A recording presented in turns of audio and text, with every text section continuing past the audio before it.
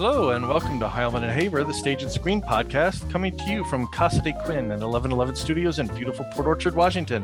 I'm Greg Heilman. And I'm Matt Haber. We're two local actors looking to hone our craft by exploring the best in local theater and on the big screen. Each week we bring you entertainment news and views, celebrate classic Hollywood, enjoy cocktails with a Tinseltown twist, interview talented local actors and directors, and chat with industry experts from LA to the UK. Today is September 3rd. Welcome to episode 42 with special guest, documentary filmmaker and Olympic College digital filmmaking instructor, Mark Evans. Mark's latest project, Clay Dream, debuted at the 2021 Tribeca Film Festival. And he'll join us in a few minutes to tell us about his journey as both an entrepreneur, teacher, and award-winning filmmaker. And if filmmaking is something you aspire to, then by all means join us at the Seattle Film Summit. This premier event is a series of interactive educational panels and workshops focused on connecting our local industry to LA, New York, and the rest of the world.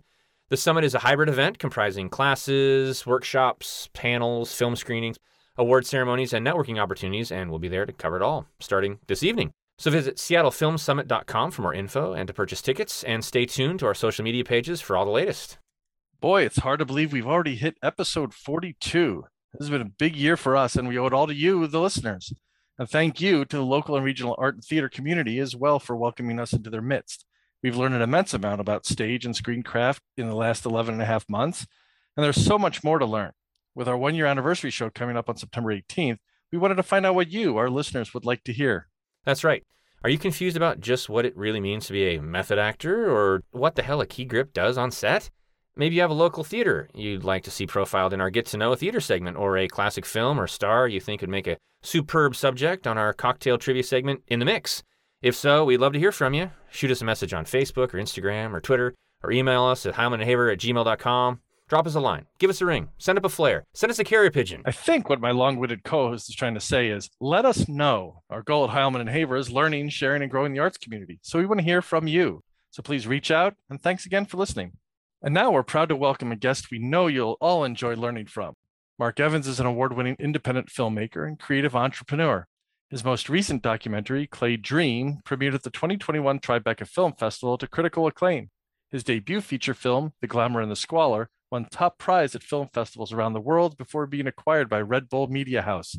In addition to film, Mark has produced commercials for clients including the Smithsonian Institute, U.S. Navy, the Government of Haiti, and Clinton Global Initiative. With his wife Angela and son Jude, Mark leads The Macaw, a boutique creative studio.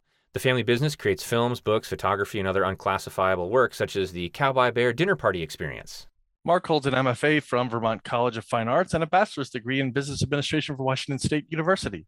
He lives and works in Bremerton, Washington, where he teaches digital filmmaking at Olympic College. Welcome to the show, Mark. Hey guys, thanks for having me. Yeah, thanks for joining us. So this is a question we like to lead off with I think almost every guest that we've welcomed on the show. When did you first know you were interested in film? What age did that happen, and what was your inspiration? Yeah, I came into it later. I didn't grow up thinking that I wanted to be a filmmaker. I grew up in sports and loving sports, and, from an early age, wanting to be probably a Major League Baseball player, played sports through high school, and that was kind of my thing. And then, went to college, went to Washington State, got my degree in marketing, minor in entrepreneurship, and I was definitely the guy that always was coming up with ideas, but it was more just applied to, business ideas. And I thought maybe I would, there was a handful of business ideas that I was excited about coming out of college. But really the biggest inspiration was my older stepbrother, Kevin Noland, who did dream of being a filmmaker from when he was very young. He's 10 years older than I am. He graduated from the University of Washington, again, about 10 years before I graduated from WSU, and immediately went to LA and was sweeping floors, it was a PA, doing everything he could to learn the business, and ultimately was a producer on a handful of films. So I kind of saw that. I was watching that from afar. I was working a sales job at the time, I think I was living in Salt Lake City. But I definitely thought it was really cool. And we talked someday about maybe doing something together. I didn't really know what that would be. And then in January 2010, my stepdad and Kevin's dad passed away of cancer. And about that, I think it was 4 days before that was the big earthquake in Haiti, not the most recent one that just happened, but the one in 2010 that killed 250,000 people. So there was something about the timing of those things where I remember being at the airport coming home for my stepdad's celebration of life and just watching the images on on news of this Haiti earthquake, and I think there was something of the Haitian people mourning all these losses, and then me just us mourning the loss of our in my case my stepdad who I grew up with. He raised me, him and my mom, and there was just like this connection, and just so I kind of floated it out there. Why don't we go do something in Haiti? And we didn't even know what it was going to be. And we were very naive. I mean, we're still making this film actually now, 11 years later. Oh, wow. Which it's kind of turned into like almost like a boyhood, the boyhood of documentary. But a labor of love. Yeah. So, but that was, I was 29 when we started that. So it wasn't something, that I got into super young. But one of my regrets is not getting into it all sooner. It was as challenging as the business is. But that's where, so we went down there. I think we went down for our first trip like in March of 2010. Maybe it was a little bit later than that, but and we raised some money and started making this film, and I just totally caught the bug, fell in love with it, of just the storytelling, of the meeting people, and was kind of off to the races from there. So like I said, that for the first like 2 years was really kind of like my film school, my introduction to how to shoot, how I was editing, so how to edit. I raised money. I kind of did everything, every facet of a movie I worked on during that, and I was able to learn from my brother Kevin along the way. So I wasn't somebody that grew up wanting to do this, but as soon as I got into it, I was like, yeah, I want to do this forever. Well, speaking of geography, so you mentioned Haiti, but if we go back a little bit to your college, I guess career, you could call it. You've got an MFA from Vermont College of Fine Arts and a bachelor's degree in business administration from Washington State. Yeah, so two opposite sides of the country. I was going to say, geographically, you can't get much farther apart unless you went down to Miami or something like that. So how did you go about seeking and selecting those schools, and how did each of those programs provide you, even the business administration piece? How did that all prepare you for your career? I grew up in the Tri-Cities in Richland. So, WSU 2 hours away. It was a place where I grew up going to college football games and was a fan. And I was set to play, I was going to go to a community college and play both baseball and basketball. And I had an arm injury. I was a pitcher and had a rotator cuff injury. And I just kind of was a little bit burnt out from that. So I decided I wasn't really wanting to put in the work to go through rehab and get back. And I was just kind of ready to move on. So, and I had friends going to WSU. And again, I had been to the place and loved the campus. I didn't really look anywhere else. So I went there, and the biggest thing that I think I learned in college is just how to live, how to be, start becoming an adult, right, and take care of myself and all that. But if I look back and think like, how did that set me up for filmmaking, even though I wasn't, doing anything related to that? When you're working in independent film, especially, and if you're a producer, every film project is like a startup company. So I think there was a lot that I learned of how to get something off the ground, how to come up with an idea, get something off the ground. Eventually you turn it into a movie, ends up being a product that you've got to take to market. So I think there was a lot that I probably learned, not really ever at the time realizing I would end up applying it to the entertainment industry or to movies, but that probably put me ahead of some people that maybe didn't have that experience. And then at VCFA in Vermont, that was a program that actually my brother Kevin found first. So he started, I believe, one semester before me, and we both had the same idea. The reason that we wanted to get our master's was to teach at filmmaking. Let's say in college, a master's is probably going to be required. So that was really it. It wasn't, although we did learn a ton because of the faculty and working on the projects, that wasn't like the main reason to want to get the master's in filmmaking. It was to be able to teach. So that was a great program. He found it, loved the experience after the first 6 months, and I was looking at teaching, and so went out there as well too. And I mean, we like Guy Madden, an acclaimed auteur from Canada. He was my advisor one semester. We became friends, and he's still a friend. Wow! So it was just this. It's a really, really incredible program. And actually, Amy Hesketh, who also teaches digital filmmaking at Olympic College, she went there too. And then we've got another adjunct, Craig Downing. I think he may have just graduated. I'm not sure, but we co-taught a class 2 quarters ago. He was finishing up, so it's kind of interesting. There's now this pipeline of VCFA master's MFA grads going to Olympic College, but it's a really great program there. So, that again, just great connections, both students that are in the program. I met some, there's some really great students that have made big films that have been released and done well. And then the faculty is all, working filmmakers, both in narrative and documentary that also have done big things. I'm glad you said that going to college is more about learning how to grow up and go through life. I've always said that college is not to, you don't, it's not the body of knowledge, but they teach you how to do things. They teach you how to learn and how to Yeah. process things. And I think that's exactly what you're talking about. For sure. And, I've got an 11-year-old son and, we're thinking about college and 6 years from now, I guess. Just like, I don't know. I mean, college, it's different today than it was, when I was there. And it's certainly different from then, from early, like there's a lot of different ways to look to have that experience. So, I think he'll probably go to college and we're certainly preparing for that. But if he doesn't want to, and there's another way to like really develop him and get him ready for the real world, then I would certainly explore that as well too. Olympic College, one of the great things about that is just the affordability. It's like, Absolutely. it's really world class. Yeah. And I can speak more to the filmmaking program because that's where I'm most knowledgeable. But as far as the education, the hands-on education, the faculty, and then the equipment really blew me away. Like it's top of the line, cutting edge equipment that they have there. And then for the price, it's really, really quite incredible that they can offer all that. Yeah, when we had Tim Hagen a few weeks back on, just what impressed us most about it was the affordability and the accessibility for folks here in the Puget Sound region, but all across the country and world. People are applying, he said, to the film school, and it's a really pretty revolutionary thing. I wanted to go back to something you said a minute ago that I really liked, and that was a way to think about filmmaking, and that is that each one is like a startup company. I like that a lot, and what a complex undertaking. But when you put it like that, it really makes a lot of sense. And, filmmakers obviously need to be savvy financially, understand how money works. How do you balance these two worlds? Because on the one hand, you're an artist, but you do have to be a businessman too. Yeah. And I would like to try to, as I move forward, phase myself out of being so involved in the business side. I mean, I'm always going to want to be involved with that. Always want to have a say, especially early on in projects. But I would like to kind of go a little bit more to the, to focus on like the right brain side of it, I guess, the left brain being the more business side. But there's got to be a balance of both because it even starts with like picking. I guess first of all, it depends on what you want to do, what your goals are with the project. I do want to pick projects that have commercial appeal. I want them to make money. I want them to be seen.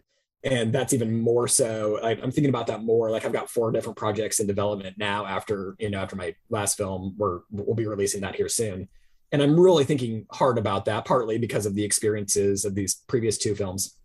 But I'm starting to build a team out. Like I have a dedicated producer, have a manager for the first time in my career. I started working with him maybe like 9 months ago. Over the past couple of weeks, we've been having a lot of conversations with agents like CAA and ICM and Endeavor, like kind of at the point where it's like, okay, I want to start building the team out so I can kind of take some of these things and not have to be the only person really focusing on them. I really truly believe that every film is like a startup, but the problem is when you're kind of wearing all the hats at the end of it, you're burnt out and you're just kind of ready. So like, in a perfect world, you'd have this product. And then I think that there's such a future in self-distribution for any kind of film where, again, it's a startup. This is my product. And you're using Facebook ads and YouTube ads or whatever it is to get it out there. And people are buying it for $10 and renting it for $4 because you can get it on all the platforms yourself. But again, by the time you're done with the project, you're just burnt out. So then it's like, okay, well, great. I can work with a sales team that can go sell it in a traditional manner. And you're maybe a little bit less involved. And maybe even at the end of the day, you might not make as much, but then you're just ready to move on to the next one. So there's a balance there. I think there's a world, and there's some filmmakers that have done that really, really well, that have treated it like a startup, and they're pretty independent and they control all the rights when they're done with it. And they do really well, but you've got to be willing to like be really hands-on for another year after you've put the movie out. And that can be my challenge. Like I get a little bit, I don't want to say I get bored with anything, but I just get a little bit antsy to like move on to creating the next thing. And it's hard to be creating the next thing when you're working on the business side of the previous thing. Yeah, it's kind of like when we were, speaking with Danny Bilson about what do you've got a screenplay, and do you keep your fingers into it when a director or whoever takes your screenplay? He's like, I'm done with that. As soon as my screenplay's done, I hand it over, I step away and move on to the next thing. Yeah. Yeah. Now you mentioned so documentary, obviously, and you talked about some of the things you keep in mind when you're producing or selecting a documentary. But going back to how you got interested in documentary filmmaking, if you look at documentaries, they're not exactly the most sexy or flashy things or get the most accolades. You watch the Ken Burns documentaries; they're on PBS. They're not. I would say that's all changing in the last 5 years. I think documentaries, and I think it's going to continue. It's like this golden era, and I think that will continue to be even more so. But traditionally, if you're not in the know, that's still a perception. Is like it's kind of like the redheaded stepchild or whatever. Yeah, and surely when you got into it, I'm sure it was that way, right? So, yeah. What got you interested in documentary filmmaking specifically? I think it just made sense to me because when I think about like writing a script, that can be pretty daunting, the blank page. I would be interested in, I've done a little bit of that, and I would be interested in pursuing that a little bit more. But that to me is challenging. Like my next door neighbor, Chris Cornelis, he writes about movies for the Wall Street Journal. He used to be at he was at Seattle Weekly, he was at Kitsap Sun, but he's got a couple columns for the Wall Street Journal. I texted him like last week. I was like, how do you just like wake up every day and just write words? Like think of these words to write. And he writes tons of articles. And it's like, and he's writing a couple books right now as well too. And he's just like, sometimes it's a slog, but that for me, like the writing part is just like so hard. So immediately when I come up with an idea, like I am developing a potential like big show, a period piece that's all scripted. It's based on a true story from like early 1900s, and kind of helped get a pilot going. But my initial thought is when it's something writing is always like, who can I work with on this versus like doing it myself. So that to me is just hard. It's also when I think about like directing actors, a director definitely, they direct interviews, a director directs interviews, a director directs the edit. There's a lot of directing going on, but also there's directing sometimes of B-roll or even of reenactments, which I usually bring into my films. But the thought of like directing a narrative film and just working with actors, that's also something that like I'm interested in it, but it doesn't excite me more than what documentary is, which is kind of like a collage of you've got all these different elements. So you're going to shoot things, you're going to interview, you're going to pull archive. So there's the research element that goes in, which is both archive footage and like newspapers and stuff. And then figuring out a way to make them all work together. And I really liked collage growing up. Like I remember making a lot of both music collages of my favorite bands and sports, like just, cutting this stuff out of magazines and putting them together. And so I think like when I just kind of stumbled in to the documentary thing, it made sense because I kind of thought of it like you're just gathering all of these elements, some that already exist, some that you have to create, and then you're creating this story from those elements instead of creating it from scratch. I think Kurt Cobain and maybe Bowie both had like collage writing styles where they would like cut words out and stuff and like mix them around, and they came up with a lot of lyrics that way. It's kind of like a similar thing. Like, and I don't know if they had a tough time with the blank page, but to me, like having these elements to start with, like that's where I'm able to. It just makes sense where I can find stories that way. The framework, right? You have the framework on which to build rather than having to build that entire thing. Yeah, so like when I'm interviewing, I might do a 1 hour interview with somebody, and if it's a good interview that ends up being used for the project, which my last film, I think I interviewed 50 people and used like 18 of them. And not to say that the ones that I didn't use weren't good interviews. They just ended up not being used for, many different reasons.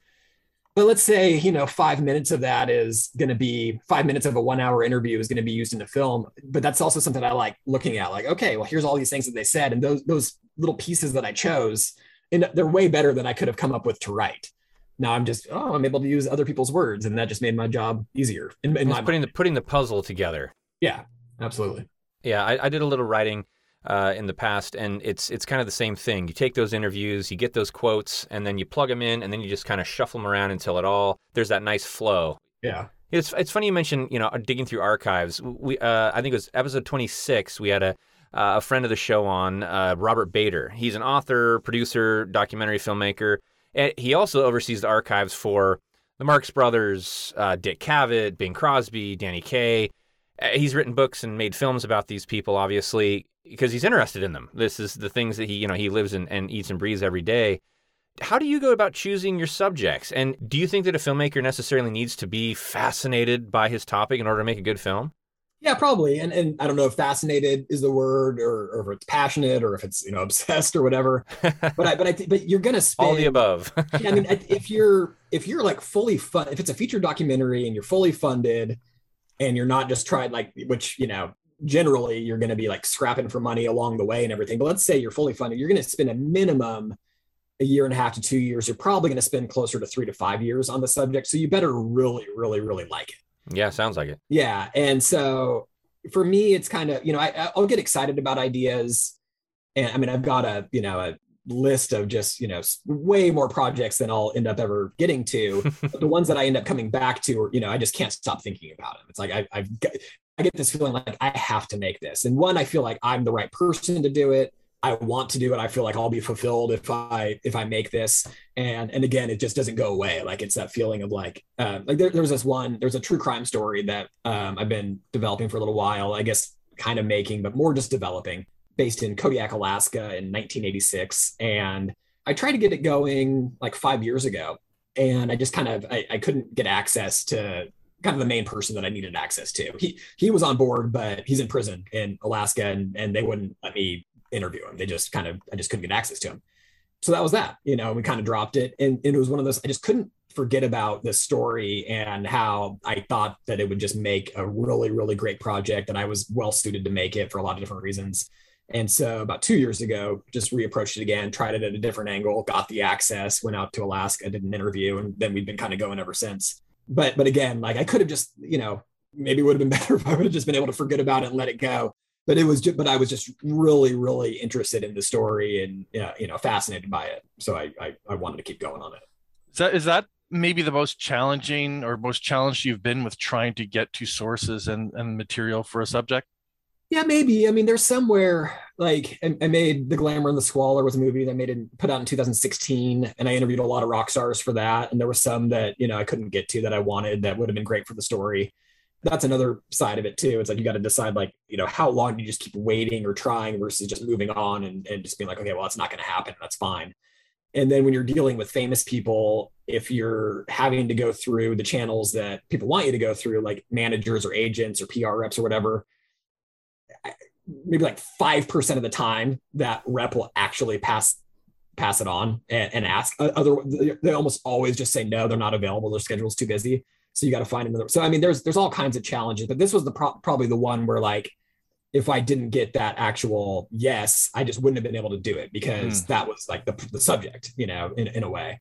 So, but yeah, I mean, there's always challenges getting to people and some people just don't want to do it. I mean, the film that I just finished and is doing festivals and will be releasing here this year, Clay Dream, there was a handful of people that I would have loved to have, and they just didn't want to do it, and that's fine. Usually, what I'll do is I'll go for everybody at the beginning of the process and get the yeses, and I'll shoot them. But then the no's, I'll just kind of be like, okay, no problem. I appreciate the the consideration, and then I'll come around at the end when I'm about finished making it, and then I can be a little bit more precise as far as what exactly I want them to talk about because we've already got like a rough cut maybe done. Yep. And then I'll take one more stab and then it's usually like 50-50. Some people will come around and because the timing is just better and others just still don't want to do it. And it's fun. So your son Jude plays in multiple rock bands at 10, 11 years old and recently wrote a book, an ABC book called Bands by Jude. So you're obviously a family of music lovers. You mentioned Glamour and the Squalor. Tell us about your experience making that documentary in 2015 about, obviously, the great Marco Collins. For those who don't know, one of America's last true rock and roll DJs and a real musical tastemaker in his time. Was Marco a hero of yours? No, I didn't know who Marco was, actually. So he was on 107.7 The End in Seattle, which was, especially at the time in the early 90s when they launched, very, very powerful rock radio station that Marco and the station helped launch really the grunge scene. They were playing it commercially. Nirvana and Pearl Jam's albums, first Nevermind and 10, both came out like right pretty much around the first month that radio station started.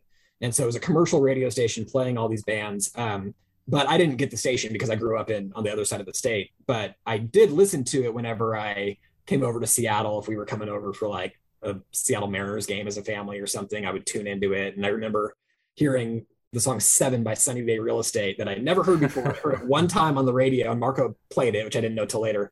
He was, the first one to play this song. And I was just like obsessed over this song for like 6 months until I came back to Seattle and heard it again and finally figured out who the band was so I could go get the CD.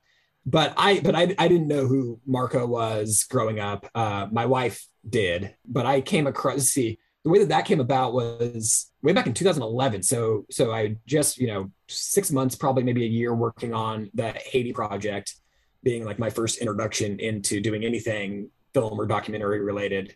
I was kind of just thinking, like, loving it and thinking like, what are some other projects maybe that I could do, and just kind of having the antennas out for ideas. And I was in the Seattle area. We were living in San Diego at the time, but we were in the Seattle area for a little while. And the End was doing a countdown of their top 107 songs of all time. It was their 20th anniversary. So they were counting down their top 107 songs of all time, and they were having a lot of the most popular radio DJs come back and share their stories. And every time Marco came on and told a story, it was just really, really exciting to me, like how he was friends with these rock stars, and just talking about that time, 1991 to 1994, let's say, where you had Kurt Cobain and Eddie Vedder and the guys from Pearl Jam, and you had Alice in Chains and Soundgarden, all just like kind of living in this small area at the same place at the same time. And at that same time, in 2011, Midnight in Paris had just come out with Owen Wilson, who goes back into 1920s Paris. And it, in a way, it reminded me of that. Like in 1920s Paris, you had Hemingway and Fitzgerald's and, all these great, the American expats. And so I thought there was something there. I was like, maybe I'll write a script about 1991 Seattle, but tell it from the standpoint of this DJ at this radio station. So that was the initial idea. And then I think I probably faced the blank page. I was like, oh God, I don't really know what to, I actually, I should find this. I think I wrote a little bit. I probably wrote like 10 pages, and I'm sure it's just horrible. It was bad enough, I'm sure, for me to be like, well, maybe this is just a documentary. And so a producer and I reached out to Marco, and, had an initial like 3 or 4 hour lunch, I think, with him. And he was really open to the idea, but it took, 6 months or so before he signed on and was like, let's do it. Cause I think he knew that if he was going to do it, he wanted to go like all in. But yeah, that for a first film, again, it was something I learned so much. We had to go back to the beginning. As a startup, you raise money, and that came from a variety of places. That came from a couple investors. It came from donors. There was a Kickstarter. There was grants. So just, all these different ways to bring in the money to make it. And then doing, not just the interviews with Marco, but we shot, there wasn't a lot of archive of him. There was a lot of the bands that he helped break, but there wasn't a lot of people, shooting footage in the early 90s of the radio DJ. So we did some animation, and we also did a lot of recreation. So we shot a lot for that film. So all those things that, kind of came together. So it was a great learning experience to be able to like really do a little bit of everything on that project.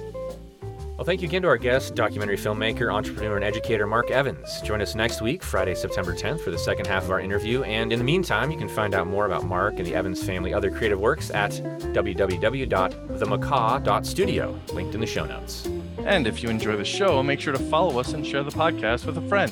Tell them to visit heilmanandhaver.com and tune in on Apple Podcasts, YouTube, Amazon Audible, iHeartRadio, Spotify, and Pandora. Drop us a message on Facebook and Twitter, and as always, thank you, wherever you are, for supporting local theater and for joining us on Heilman and Haver.